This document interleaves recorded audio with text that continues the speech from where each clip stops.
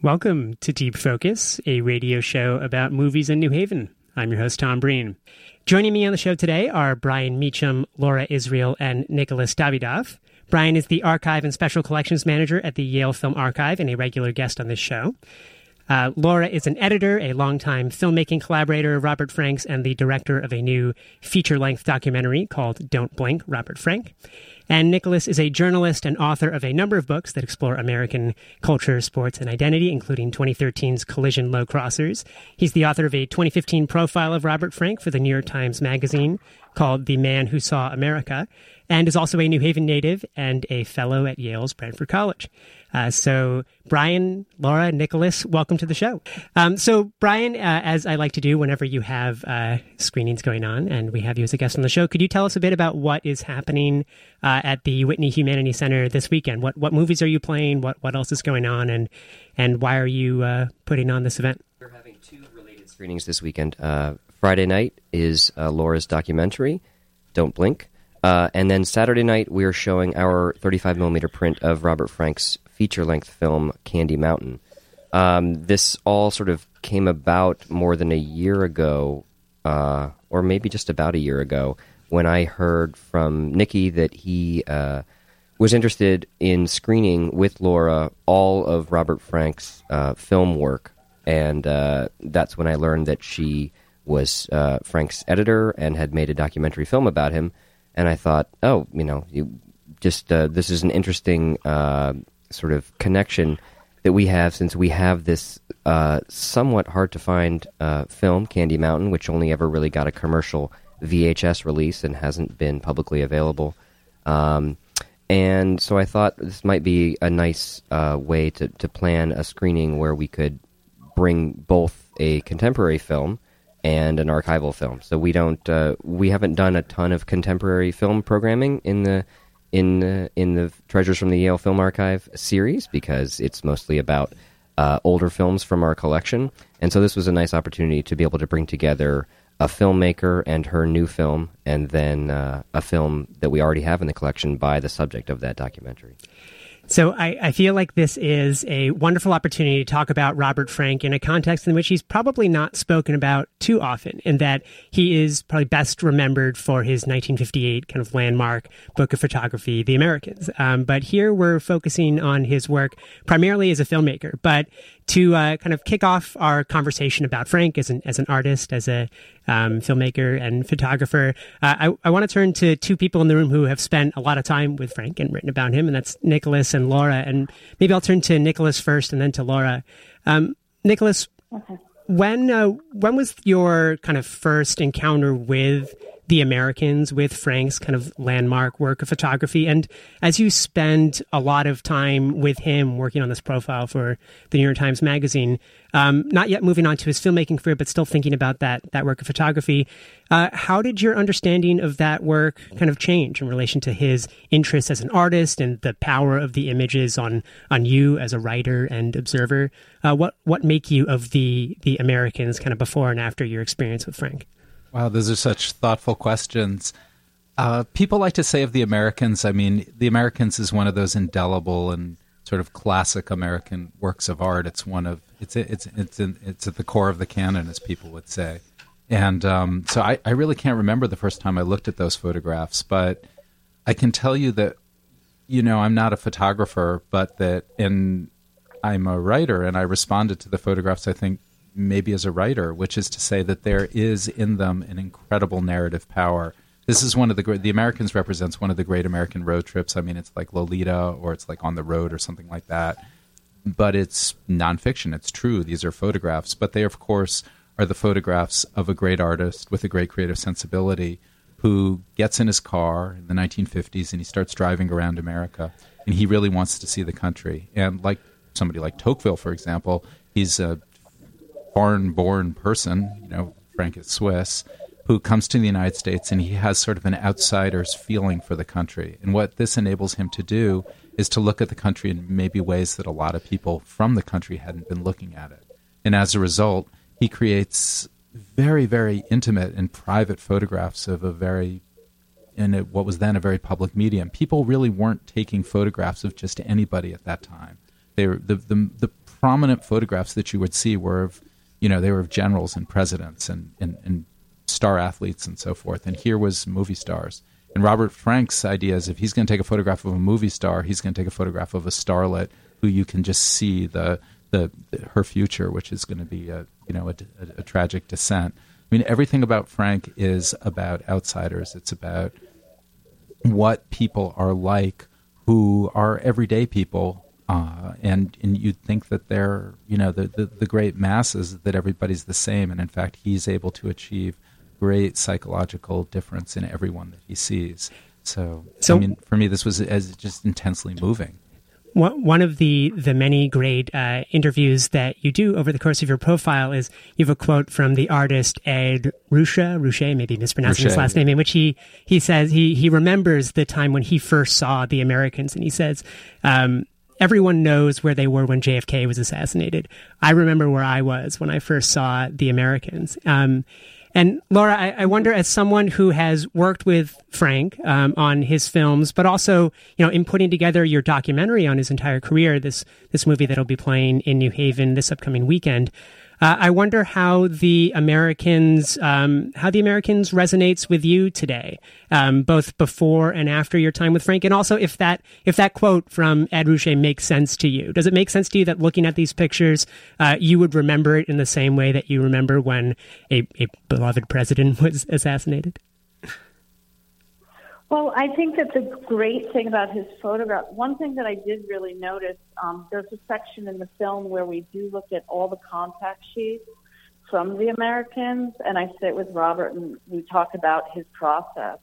And it's really interesting because the photographs started to really hit me in a different way. As soon as he started to describe how he took the photograph and the moment he took the photograph. I mean, the photographs I think they're very visceral in that way, that it's not something that you can even describe. You just kind of connect with it. And so sitting there with him and finding out the process, made them, very different to me. I think, in a way, that's what I'd like to convey, and to help other people to kind of get that, a little bit of that context, which I think you'll be able to look at the photographs in a much different way afterwards. I mean, I didn't realize that he just set out in the morning and he was like a hunter. He hunted for these pictures. I mean, he worked really hard to get them.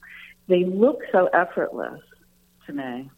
So I think that was one thing that really struck me. One of the more telling quotations that I think Frank gives in both your documentary, Laura, and in Nicholas's piece is about his favorite photograph from The Americans. And it's not one of the photographs that is kind of a sidelong glance at someone in a very, private, intimate moment, or where they don't realize that they're being photographed either in the backseat of a car or, watching a parade. But it's rather this African-American couple that's picnicking on this hill in San Francisco. Mm-hmm. And the man is looking back and glaring with just outright animosity at Frank. And I think, from what I understand, why Frank picked that one out is because it demonstrates the kind of constant hostility that a photographer encounters, because his job is to intrude upon private moments. And I think, as a bit of a contrarian, right, he probably liked that greeting of hostility. But I think that is telling about, even though there aren't many photographs of his where someone is looking right in the camera and kind of admonishing the person taking the photo, I think his love for that photo tells a little something about his approach to taking them, and that he was really looking for those private moments. And sometimes people don't, they're a bit wary of revealing those to a camera, and yet he was able to get them out. Brian, there's, again, the great moments in Nicholas's and Laura's piece where someone asks Robert Frank why he left photography at the top of his game and started, to become a filmmaker. And in Laura's documentary, Frank responds, "Why do you reporters always ask the same question?" I'm not interested in answering this. But which is, one kind of curmudgeonly way to answer that. But as someone, as a film archivist and as someone who has seen and studied many films, I wonder if you could help put Frank as a filmmaker in a bit of a kind of historical and cultural context for us. In 1959, when he started making Pull My Daisy and then his 31 other subsequent films, what was the kind of landscape of American independent cinema? How new and strange and revolutionary was what Frank was doing? Well, it's interesting. So much, Pull My Daisy is fairly readily available. Some of his other films, maybe you can catch here and there, but I think it's for some reasons, his films aren't really discussed as much because they have been very hard to find and hard to see. But I know Laura has worked tirelessly putting together this DVD box set that's now available that does bring many of his films to light, and they are more available. I know there have been some traveling series that have gone around and some dedicated screening events at Anthology and other places that have brought forth a lot of his films for audiences in a way that they weren't when they were originally made.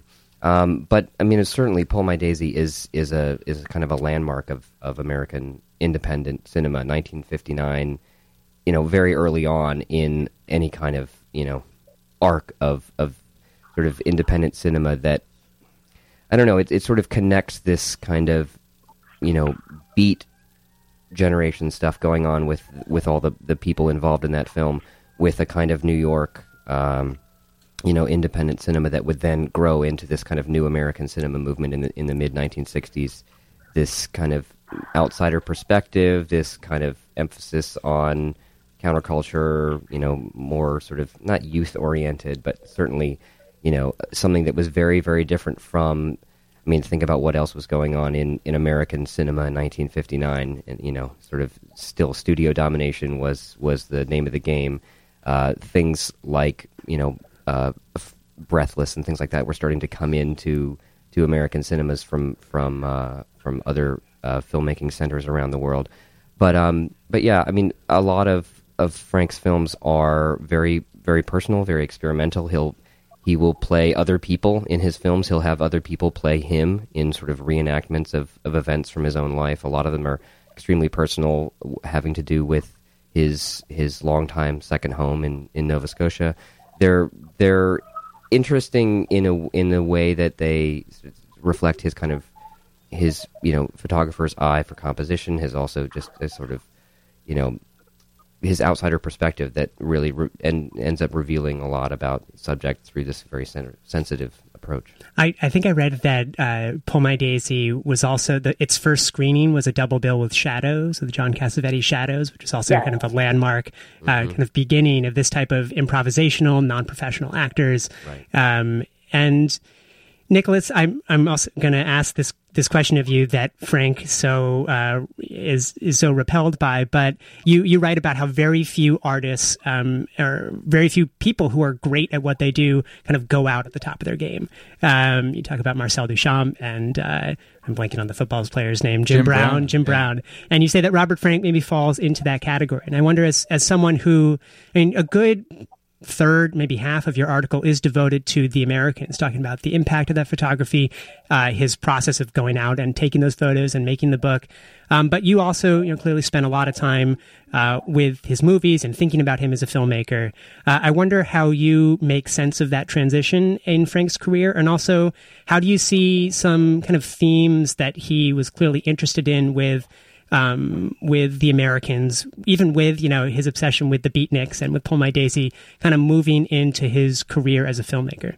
Well, just thinking about something that Brian just said, my parents went to see Pull My Daisy when it was released in Cambridge, Massachusetts. The first time you could see it, I think they saw it at the Harvard Square Theater. And this was, I said, when I was working on this, my mother tells me this, and I said, well, what'd you think? And she said, we were amazed. We'd never seen anything like this. It just didn't look like anything else we'd ever seen. And what you were beginning to say about that Ed Ruscha moment, where Ed Ruscha and a lot of other artists respond to the Americans by saying, well, this is, we know where we were when we first saw the photographs in the Americans. That is a characteristic response for different kinds of artists, but it's not a characteristic response for the American public when people first began looking at the photographs. What the photographs in the Americans and what the films have in common just in this way is that people responded to them first with either curiosity or confusion or aversion. Lots of people did. They didn't look like anything that anybody had ever done before. And for Frank, once he'd made those photographs that are in the Americans, he knew that he was at the top of his game. He knew what a great achievement it was. And he didn't want to repeat himself. He was like Miles Davis used to say, I don't want to be a human jukebox. He wanted to do something different. And so the next thing was going to be film. And what kept him at film, according to Frank himself, is that it was difficult for him, that it was arduous and it was confusing, and he never, this is just his personal feeling, he never quite got it right. And the films are, the Americans, if we look at the photographs right now, the photographs are such a great achievement that you look at them and you think, oh yeah, that's, that's what it's like reading Freud. That's just how it works. That's what the country looks like. But before he took those photographs, people didn't think that way. With the films, it's a slightly different response. The films are it's a more complicated response for people because they don't seem like any other films. And when I watched those films, more than 30 of them, when Laura and I did our film marathon where we spilled popcorn all over Brian's office, what my single greatest, feeling after, takeaway after I'd seen all these films was that in a funny, strange way, they're all parts of a common whole, that in a sense he's making one huge Robert Frank movie, and that you can extract little pieces of it in each film of this greater film. And of course that's not completely true, but there is really a Shaggy Dog quality to those films. It really does feel like something out of Lawrence Stern or something. And I think that the distinction I'd make between the films and the photographs then is that the photographs now have been so influential that they have lots and lots of imitators. There aren't any Frank imitators because if Frank didn't quite figure it out, certainly people are still trying to figure out Frank as a filmmaker. You are listening to Deep Focus on WNHH-LP, New Haven's home for community radio. I'm your host, Tom Breen, and we are talking with an all-star panel about Robert Frank movies. I'm joined by Brian Meacham, Nicholas Davidoff, and Laura Israel. Laura, what Nicholas was just describing and how he feels like, watching over 30 Robert Frank movies that they really all constitute one big Frank movie. What that sounds to me is like what the auteur theory kind of stipulates, is that there are certain filmmaker artists who are kind of constantly returning to certain themes, certain styles, certain approaches to making movies. And I was thinking about how you put together your documentary, and there are a number of different ways that you can, make a movie about an artist, especially about a living artist. And most recently, Noah Baumbach came out with a movie called De Palma, in which he sat down with Brian De Palma and they watched every single one of his movies, and he just kind of narrates. He talks about what he thinks about the movies now, the struggles in making them then, how he feels like he was the true successor to Hitchcock. But it's kind of a filmmaker's approach to understanding his own work as one kind of big coherent body. I wonder if you could tell us a little bit about how, I feel like there are some similarities with how you put together this movie and how Baumbach approached that, and that you have Frank with, being interviewed about each of his movies. He's a lot less eager to kind of interpret his movies than De Palma is. But tell me a bit about how you approached making this movie. How did you want to give viewers an impression of the filmmaking career of Robert Frank? Well, to begin with, I started out just wanting to make a film about Robert as a filmmaker, not as a photographer, because I felt that would be more valuable to people since they knew a lot less about that part of his life. And I sat down to talk to him, and he talked about photography and filmmaking interchangeably. So I suddenly realized, first of all, it was going to have to be a much bigger film than I thought. I thought I was making a short, piece. And then the other thing is I realized that it would have to just be about him as a creative artist. And then it couldn't be confined by just a technique, whether it be photography, film, writing, or, even the scratching and the painting on his photographs. All of that had to be part of it. I just the weird thing is that I didn't know I was going to make this film. Somebody really convinced me to do it. And then I just happened to ask Robert, hey, you don't think it would be a good idea for me to make a film about you, do you? And he was like, no, that would be weird. And then he said, you come back tomorrow. And when I went back the next day, he said, let's start next week. So I was sort of thrown into it, and I hadn't done any research. So I did a lot of it just by knowing things in the films, in his films, and just by instinct almost. So in a way, that was really a good way to do it. the thing is that one of the things is that I did ask some of those same questions that you see in Don't Blink. There's this one set of interviews where Robert really doesn't want to be interviewed because they keep asking the same questions. And I did ask a couple of those questions in the beginning, but I also sort of realized at a certain point we should have activities rather than just pointing the camera at him, because he's so conscious when you have a camera on him that if we're like looking at a book or we're looking at a piece of film or going out to shoot photographs, that would be a better way to shoot the film. And actually it was a lot more fun that way and a lot more organic. And I think he appreciated that a lot. We got a lot better footage that way. And I think that gives the film the same kind of raw, offhanded feeling that his films have. I mean, luckily his films do, and his life do kind of run parallel. So it's sort of a good way to tell his story, to make a film about making a film and have the filmmaker's films in it. Brian, so you kind of go down a road and like take these little detours. Brian, on the face of it, Candy Mountain is quite an aberration in the filmography of Robert Frank in that it's a feature-length film. It's fiction, and right. It is a it has a narrative. I mean, it's a somewhat linear narrative. But then if you take a step back and you think about Robert Frank's life, I mean, it's about someone searching out this reclusive artist who left, guitar making at the top of his game to remote Nova Scotia. And then it kind of ends with this big bonfire of guitars. And in Laura's documentary, there's even a video of Robert Frank kind of at the top of his fame taking this like drill to his photographs and just destroying his work. I'm glad you mentioned that. Brian, I wonder if can you tell me a bit about why you picked Candy Mountain, or why you're playing Candy Mountain here, and also how you see this as fitting in within the larger kind of filmography of Frank?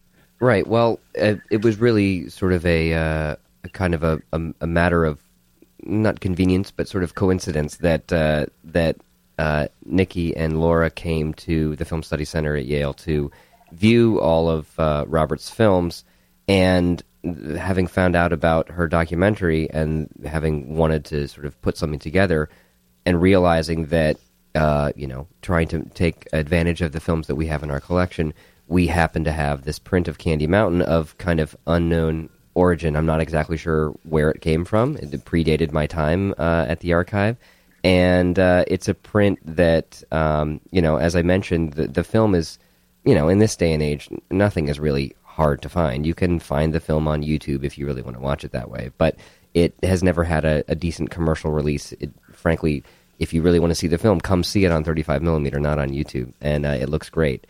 And so it seemed like Candy Mountain alone might be a hard sell, a 30-year-old movie. I mean, if you're like me and a huge Tom Waits fan, you're going to come out and see this film, but other than that, I'm not sure how we might... If you're a Joe Strummer fan. Okay, and fine. Dr. John. Yeah, and Leon Redbone. Right. No, I mean, you don't have to tell me.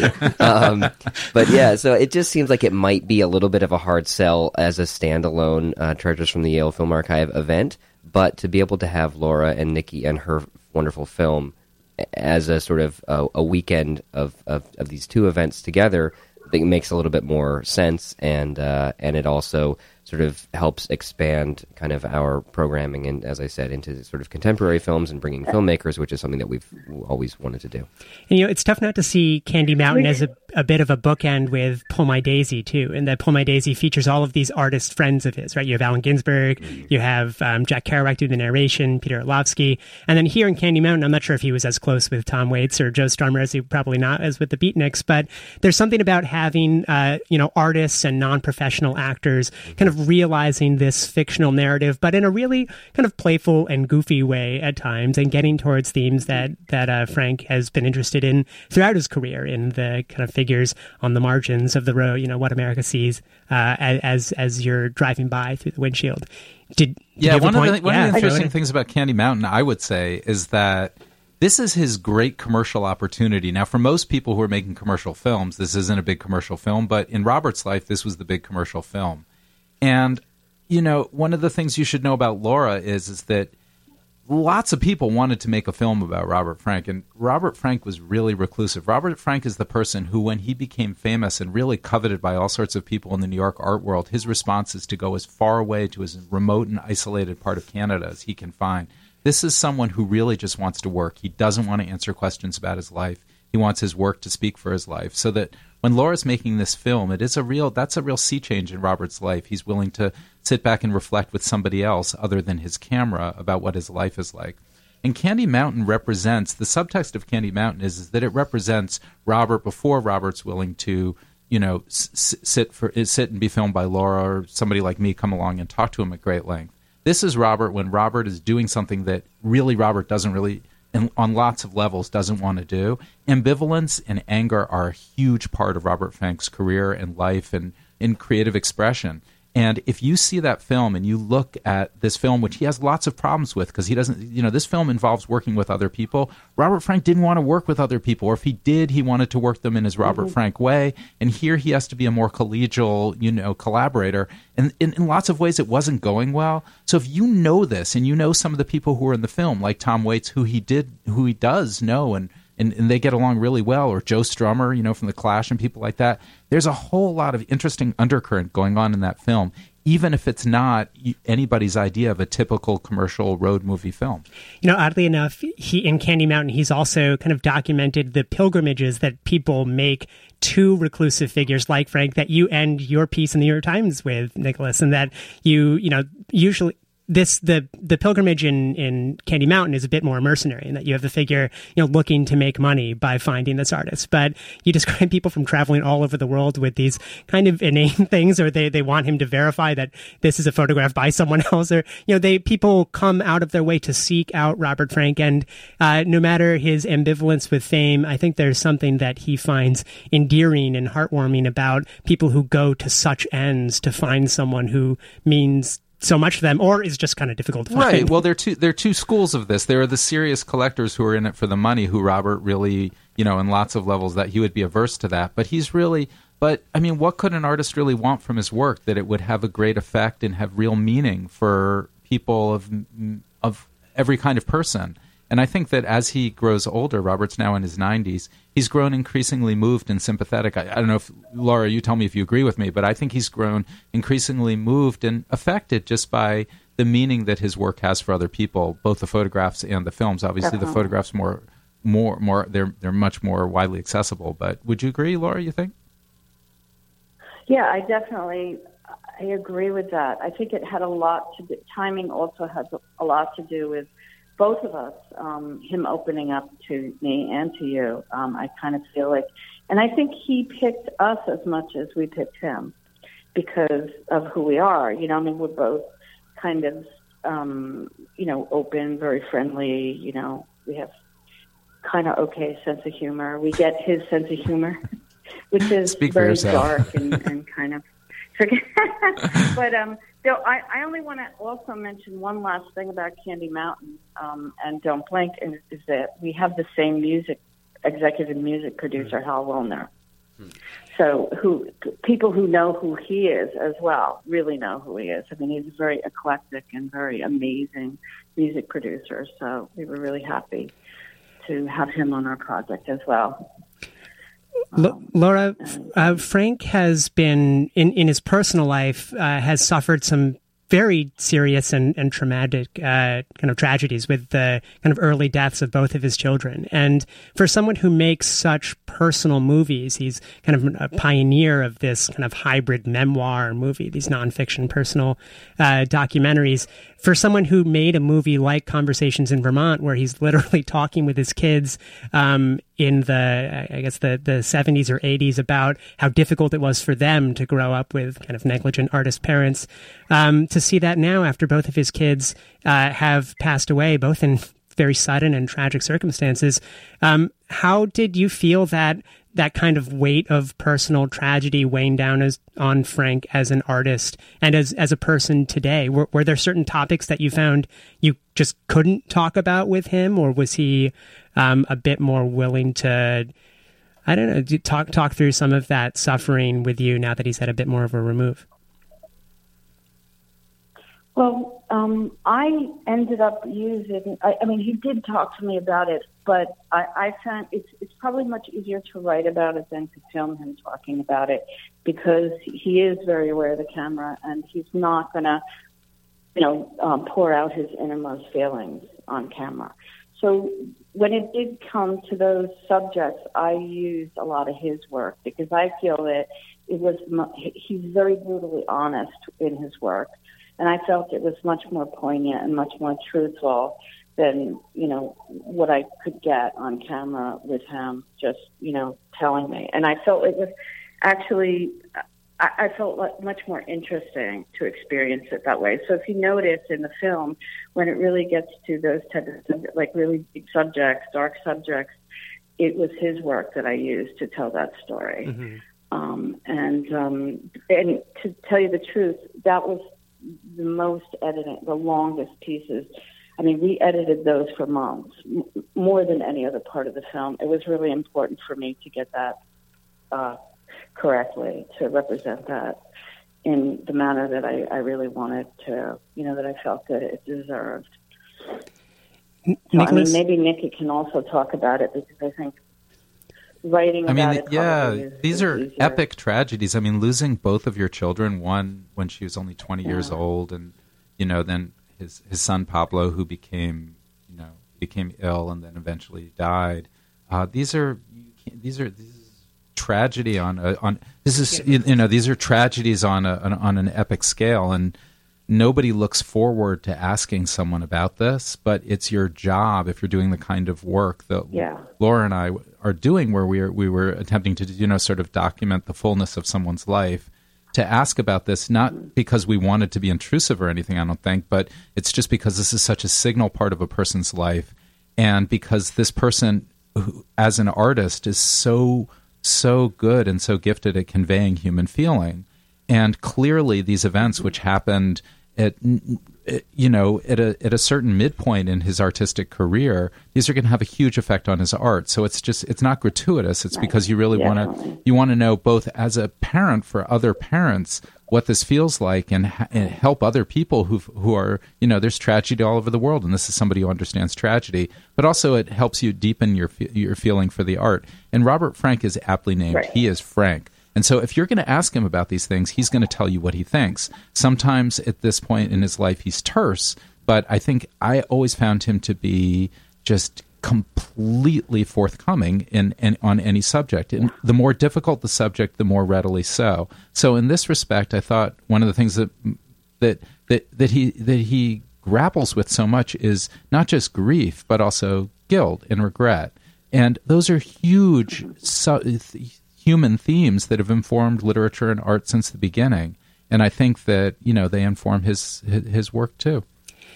Nicholas, I think go ahead, Laura. His work, when I look at his work, I can see that grief and I can see that regret, and I think it really helps other people as well. I mean, I've gotten so many emails and letters from people saying, I'm so glad that I watched your film, because it really helped me, because I went through things like the same things Robert did, or very similar things that Robert did, and I'm using my art in the same way to sort of help me.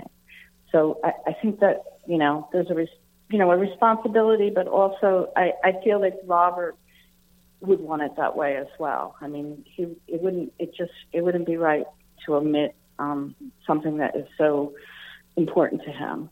Mm-hmm. Nicholas, your most recent book is about a very different subject. I'm reading it right now. It's Collision Low Crossers, and it's about a kind of behind-the-scenes look at a whole year or a season in the life of the New York Jets. And as a kind of long recovering New York Jets fan, I appreciate it from that perspective. But also, I charged myself with finding some kind of parallel between how you described a figure like Rex Ryan, the kind of boisterous, hokey coach of the New York Jets, and Robert Frank. And I think I found a parallel, and let me see if this makes any sense to you. And that's in that when you describe Ryan kind of watching the 22 different players on the field. You say that unlike most people in this world, he's able to see, 22 different kind of massive bodies moving, either according to or not according to the plan that was devised. And he's able to pick up on the most minute of details on this larger field of pretty chaotic play. And what that called to mind for me in your Robert Frank article was when you open with him in Switzerland. He's returned to receive an award, a pretty prestigious award that he's kind of ambivalent about. And you described the one photograph he took all day. And it's when I think you're on a train or maybe in a car, and he sees a construction crane in front of a church clock tower. And then he says, this is Switzerland in a nutshell. It's the crane, the clock, the church, functional. And you say that's the one photograph you took all day. And I wonder I'm interested in how you made it from that story of the Jets to here, but also is that something that you see, that you find appealing about figures like Ryan and like Frank, and that, we often describe artists who we really admire as visionaries. And these people really seem to be that they're able to, with an economy of kind of effort and energy expended, they're able to look at and kind of convey pretty remarkable things that most other audiences are maybe not able to see with the naked eye. I think that's so insightful and well said. I think that what's most unusual about Robert Frank's photograph is that at a time when photographs sought, following the time-life model, to have sort of a beginning and an end, to have these complete narratives within them, Robert was after a piece of the middle. He was interested not in stories per se. He was interested in sort of emotional truth. And if you look at any of his photographs, and these are just, he's a street photographer. He's a spy with a camera wandering around. And when he would see with people, his just gift is, it's something in his head and in his hands and in his heart. He could look at ordinary people and he could get at something in them that was intensely revealing both of them, but also just more broadly about human feeling. And that kind of insight and that kind of, for the rest of us, there's some quality of it being a shame that he didn't take more photographs just because he saw so much in people. He's able to still the world in a way and look into this. There's this great mass of humanity out there, and he can pluck from all this just onrush of humanity that is part of every single day all over this country. He could just sort of walk into lives in the country and look at them. And when for example, the couple in San Francisco, when he's looking at them, he loves the photographs because this one time somebody caught him. Never otherwise in any of the Americans' photographs did anybody see him taking those pictures, but those people saw him. And so what the photograph there is about is really, it's about violation. That's what I think he would say. With Rex Ryan, similarly, and I have to say that Robert Frank is a great artistic genius, and Rex Ryan is he's a particularly gifted defensive football coach. There are differences, but I think your comparison is apt in the sense that what Rex Ryan could see is that in a field cluttered with all sorts of large men moving at very high and aberrant rates of speed and motion, he could still that, and he could see things there that other people couldn't see. He could see 22 bodies, whereas most people can only see what the guy with the ball is doing and the guy who bashes into him. So it's that capacity for seeing that I think you're right is true of both of them. As for why I was interested in both, to me, what Rex Ryan and Robert Frank have in common is that they are both, and more generally football and Robert Frank have in common, is that they are both stories in a sense of outsiders, people who come from the fringes or the penumbra of American society, and through force of personal skill and ingenuity and also great American institutions, find a way towards the center of America and influence it. And that's certainly true for Robert Frank, who is Swiss-born, and he comes to this country without really any money, and he becomes the person who reveals America to America. And for football players, most football players grow up in poverty, they grow up in places all over this country, but they become this through this game and through the subculture that was most interesting to me. The subculture of this game, they become people who, it's the most watched phenomenon in America. And I also feel that it's a phenomenon which nobody understands, most of all me. That's why I really did it. It's because we watch this going on all day on Sunday, and these games happen, and everybody's watching, but nobody really knows what's going on because there's this secret playbook that's going on.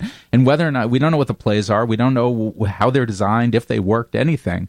So for me, both of them have in common this sort of mystery and secrecy, but this strange ability of certain kinds of people to start out somewhere off in the fringes of America and then become people who in one way or another affect or influence many, many Americans. And these are people who also have to develop incredibly thick skins at certain points and also to be incredibly introspective. And I think that balance is a very difficult one for people to have in order to, you describe in the football locker room, I mean, there's just constant kind of badgering and insulting. And if you can't take a jab, then that is not the right environment for you. And I think with Frank, as someone who is as immune to praise as he is to criticism, and you really have to inure yourself to what other people are saying in order to go out and take the photographs that you want to take. But on the other end, with someone making, I mean, these are 30-minute kind of memoir movies that he makes. These are about introspection. These are about kind of looking in and finding what is unique about you and kind of common to everyone that people may be interested in listening and watching about. And I find that a really fascinating balance that both of these people are able to make. I can hear in my mind's ear Rex Ryan saying, "Nice photograph by Frank." But Laura... the football people, you know, I had the Americans with me sometimes when I'd show up there because I was, you know, and the football people were really interested. I mean, a lot of them come from the landscapes that Robert Frank has photographed. I mean, the rural landscapes that he's photographing. You know, so many football players come from the rural South. But, you know, I have to say that Laura will back me up here, that Robert is both a thick-skinned person, but he also loves teasing. And if you can't take his teasing, and it can be really harsh, Robert is really good, as his wife June Leaf would say, at being mean. And there are a lot of people who just can't tolerate it. But behind it is a really interesting and puckish sense of humor. And if you tease him back, then you make him really happy. And this is really what this deepens a relationship with Robert. And I think this is certainly true for football players, and this is true on teams. This is just how lots and lots of people, it's kind of an ambiance. This is how people become closer. It's by showing that they're comfortable with each other and comfortable with revealing the things that for some people are sources of discomfort, right? You know, that's where I'd love to go as we wind down our conversation over to you, Laura, as someone who has probably spent the most time, or maybe comparable to Nicholas, but most time with Frank and have the longest kind of personal and professional relationship with him.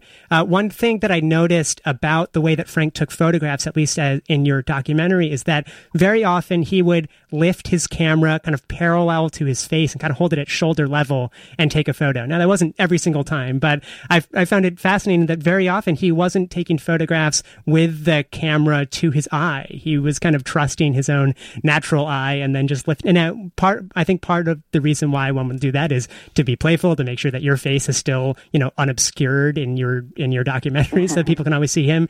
But I think there's also something about, you know, being kind of surreptitious. You know, a good way to be noticed taking a photo is to have a camera up to your face. And I wonder, as you know, with that image of him holding a camera to his side and taking a photo, as someone who has been, you know, has worked as an editor with him, who has been a friend, who is now a filmmaker, who's made a documentary about him, how has your kind of more personal and professional relationship with Robert Frank changed over the years? And how do you see him as, you know, as what Nicholas just described, as thick-skinned, as loving teasing, as introspective, as someone who spent a lot of time with him? What can you tell us about that relationship? First of all, I'm reminded of a quote by someone, and I can't remember who it is. They called Robert a gunslinger with a camera. So I think that's pretty apt. And I think that a lot of times when he's holding the camera up like that, he actually really knows what he's shooting. But and it looks effortless. It looks like he doesn't, but I think he does actually. But there's one part in the film where, you know, and it's funny because it's when we want to talk about the Rolling Stone. And he goes and he sits in front of, we're projecting the footage of that he shot of the Rolling Stones behind him. And he sits in front of it and he says, "This is the most hateful footage." We all sort of just froze. And that was that moment where we realized, in England they would call it taking the piss. You know, he was pushing us to see what we would do, and then we all just like waited a second, and then we all just started laughing, and then I just yelled "cut!" But it wasn't like I was like we were freaked out or anything. It was more like this moment, you know, this sort of tense moment, and then we got over it. And that's the moment that Nikki was talking about. And I had to put it in the film because it was so it also illustrated to me his relationships with the Rolling Stones pretty well. Just that moment where he says it's hateful footage, because he just didn't want to talk about the Rolling Stones that day, so he sat in front of the projection, and I knew that. It should be clear that Robert made a really great film about the Rolling Stones, which is not so much about the Rolling Stones on stage, but it's about what it's like for a rock star when you're not on stage. Everything but being on stage, although the few scenes that are shot on stage are amazing. I mean, I think it's amazing. It's a wonderful film, and it's never been released. It's one of the great unreleased films.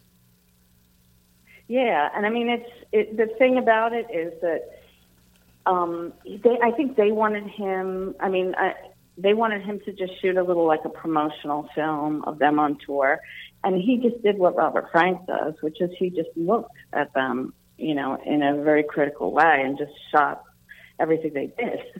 Right, and for an unseen movie, Laura, you would agree, for an unseen movie, it's one of these great American artifacts. I mean, Don DeLillo wrote about it for many pages in the novel Underworld. Yeah. The movie's called Apologies, Cocksucker Blues, and there are all sorts of reasons why. Sometimes CS Blues. Sometimes, or expletive blues. Yeah. So I have many a more question for this group, but I think that we may have to wait until maybe the event itself, and you can go and ask these two Robert Frank experts about their experiences with them and their writing and filmmaking. I want to ask each of you to give you a second to plug what it is you want people to know about, maybe Brian, the time and location of the screenings, and Nicholas and Laura, anything anywhere people can learn more about your work, find it, buy it, watch it, all that stuff. So Brian first. Sure. So briefly, tomorrow night, Friday, at 7 p.m., Laura's documentary, Don't Blink, Robert Frank, will be screening at the Whitney Humanities Center in the auditorium with a conversation between Nikki and Laura afterwards. So please come and stay. And that is free? Everything's free. Well, not everything, but these particular screenings. And then Saturday night, the 15th, in the same place, in the Whitney Humanities Center auditorium, also at 7 p.m., is a rare 35mm screening of Candy Mountain. And so I encourage people to come to either or both of those screenings this weekend. And Nicholas, where can people find more about what you do? Oh, it's around. But the thing I would say is that for people, I think people should really, if you haven't looked through The Americans, this is really something that belongs in.